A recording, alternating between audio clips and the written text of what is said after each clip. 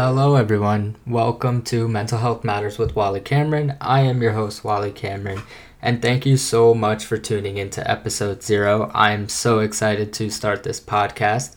And today's episode is basically just going to be me talking about who I am and what do I do. And so to start off, I am a third-year medical student right now.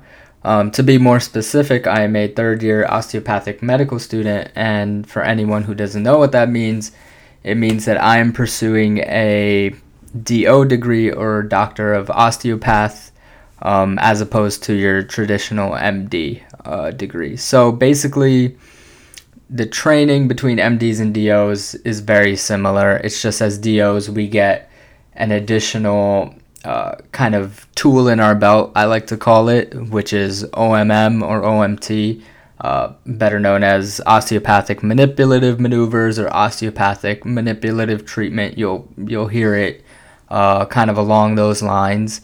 And basically, it's just a way for us to kind of use our hands as a means to make our patients feel better and just alleviate any pain or any chronic pain they might have using techniques that we learn in our OMM labs, especially in our first and second years. So now that I'm done with my second year, it's been a couple months now, I've completed my board exams and I have decided to pursue this podcast. It's actually been a desire of mine to have a mental health podcast, kind of dating back to first, second year of medical school.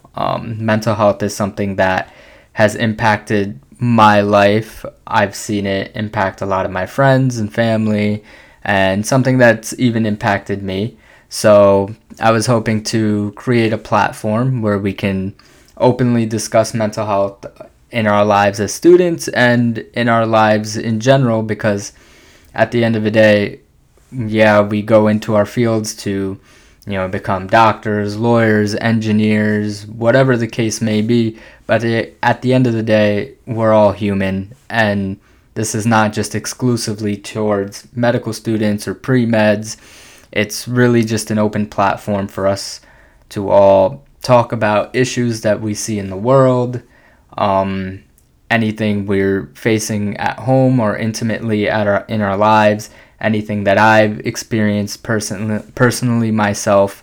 So I really hope to bring on certain members of, doctors and other classmates of mine, to have them on this podcast, just to get an idea of what everyone goes through, just so we don't feel so isolated. Because if this year has done anything for us, it's that it has further isolated us more than we've already been accustomed to being so in our regular daily lives. And to that point, what I really love and kind of have a passion for is storytelling. I love to, and I think that's part of the reason why I'm going into medicine, is because I love to meet new people. I love to interact with new people, and I love to learn more about other people's upbringings and their stories and what makes them who they are. What is their why, actually? That's been a big motivator for me for going into medicine, is learning that, because with that, we all have dreams and aspirations, but we all face mental health afflictions. We all have obstacles. Sometimes our mind, kind of plays tricks on us and doesn't want us to or makes us self-doubt ourselves. And I think it's important to learn from everyone, learn everyone's story, learn, what they've been through and how they conquered it. And through that, we can all kind of develop a system to better enrich ourselves, and then also just continue to pass down that to younger generations as well. Because at the end of the day, our time in this life is very short, and we just gotta make the most of it and make sure the people coming up behind us have everything they need to succeed as well. For me personally, I would say in high school and in college, I felt like my mental health was not the best that it could be. And I think a big part of that was for me personally growing up in an Asian household, especially like South Asian household. The idea of mental health and talking about your feelings was not, it just has not been an important factor. And I think I learned that especially in college, being a pre-medical student. I just learned how to better deal with my anxiety over exams, over grades, trying to make sure I keep up with all these different types of extracurricular activities while remotely trying to maintain a social life as well. In college, it took a real hit, and I really, going back to that idea of isolation, I really isolated myself a lot in college. But through those experiences, I kind of learned, like, that's not who I am as a person, and that's not what I want to do in life. I want to be someone who can inspire others, and then also be inspired by other people's stories and by their tales of perseverance. And through that, I think that's what helps us all become better people, is that we continue to strive for a better version of ourselves today than we were yesterday. Having my family, having friends around me to support me during those college years was extremely crucial, because it showed me, not even showed me, but I knew I had an intimate group of people that I can go to when I was stressed or I was frustrated about anything and everything. I had someone that I could vent to at any given time or day. But also, I think the maturation in my mental health really came from the realization that you don't always need to vent to someone. And I think that's kind of the mistake that I made in high school, is that I was always there for everyone. And in doing that, being the one to, try to give advice to everyone and try to be very helpful, it compromised my own mental health. And I think mental health is a journey. It's a marathon, the saying that it's not a sprint, it's a marathon. Well, I think it also applies to mental health, because really it is a maturation process. And even now, like, I urge, especially older generations who don't necessarily appreciate mental health as much as it's appreciated now in healthcare and now just in general through our generations, I really urge them to continue to put yourself in uncomfortable positions and see how that makes you feel, and then be open to talking about it. Because if you're not open to talking about it and you repress it, then you really end up isolating yourself. And I think isolation is really the worst thing in terms of managing your mental health, because at the end of the day, it is a matter of managing it. And I think, throughout my life, I've really looked at sports and athletes as a way of, I guess, coping. Maybe coping's not the right word, but as a means of gaining inspiration from them, because I know that they're on a much different scale and a much different level of scrutiny. A lot of times you hear about them being criticized for a little mistake that they've made in a game or in a match on these sportscaster shows, or on these sportscaster podcasts, actually.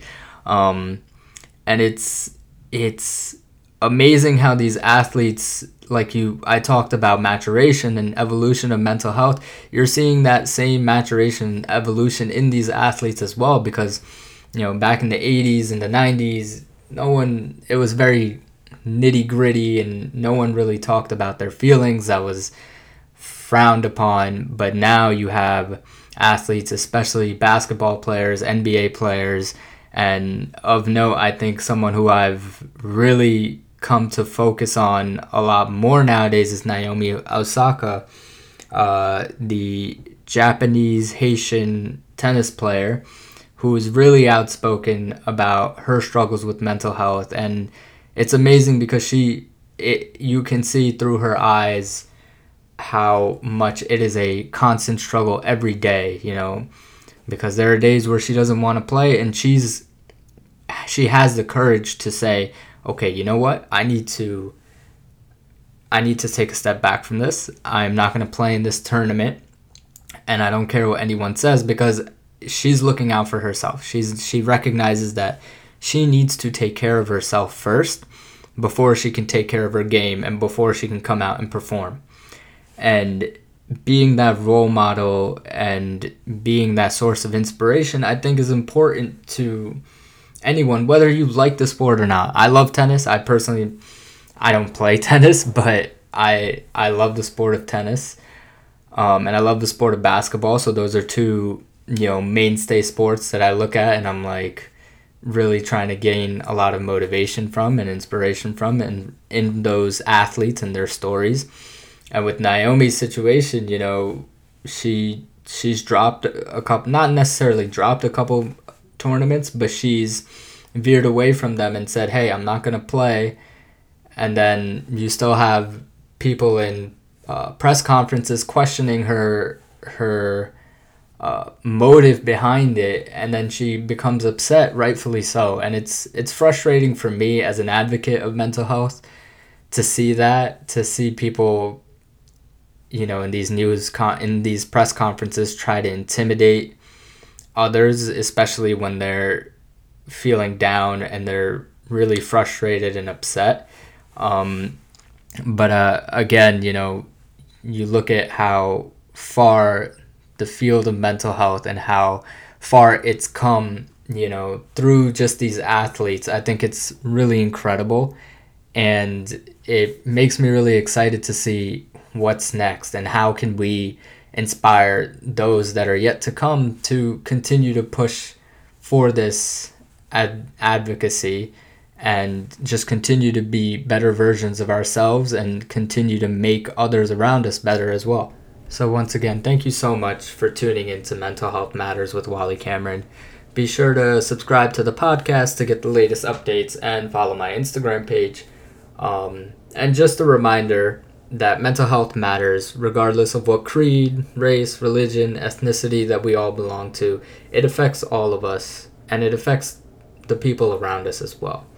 So just continue to show support, show love, show positivity to everyone you interact with, and make sure to take care of yourself. Because if you don't take care of yourself, then you can't take care of other people. And I tell anyone and everyone that who is planning to go into medicine or in medicine already or is in med school already right now, that if you don't take care of your own self, your own physical and mental health, then you won't be able to take care of others. And that goes for not just anyone in medicine, but that goes for anyone in life. You can't take care of your family.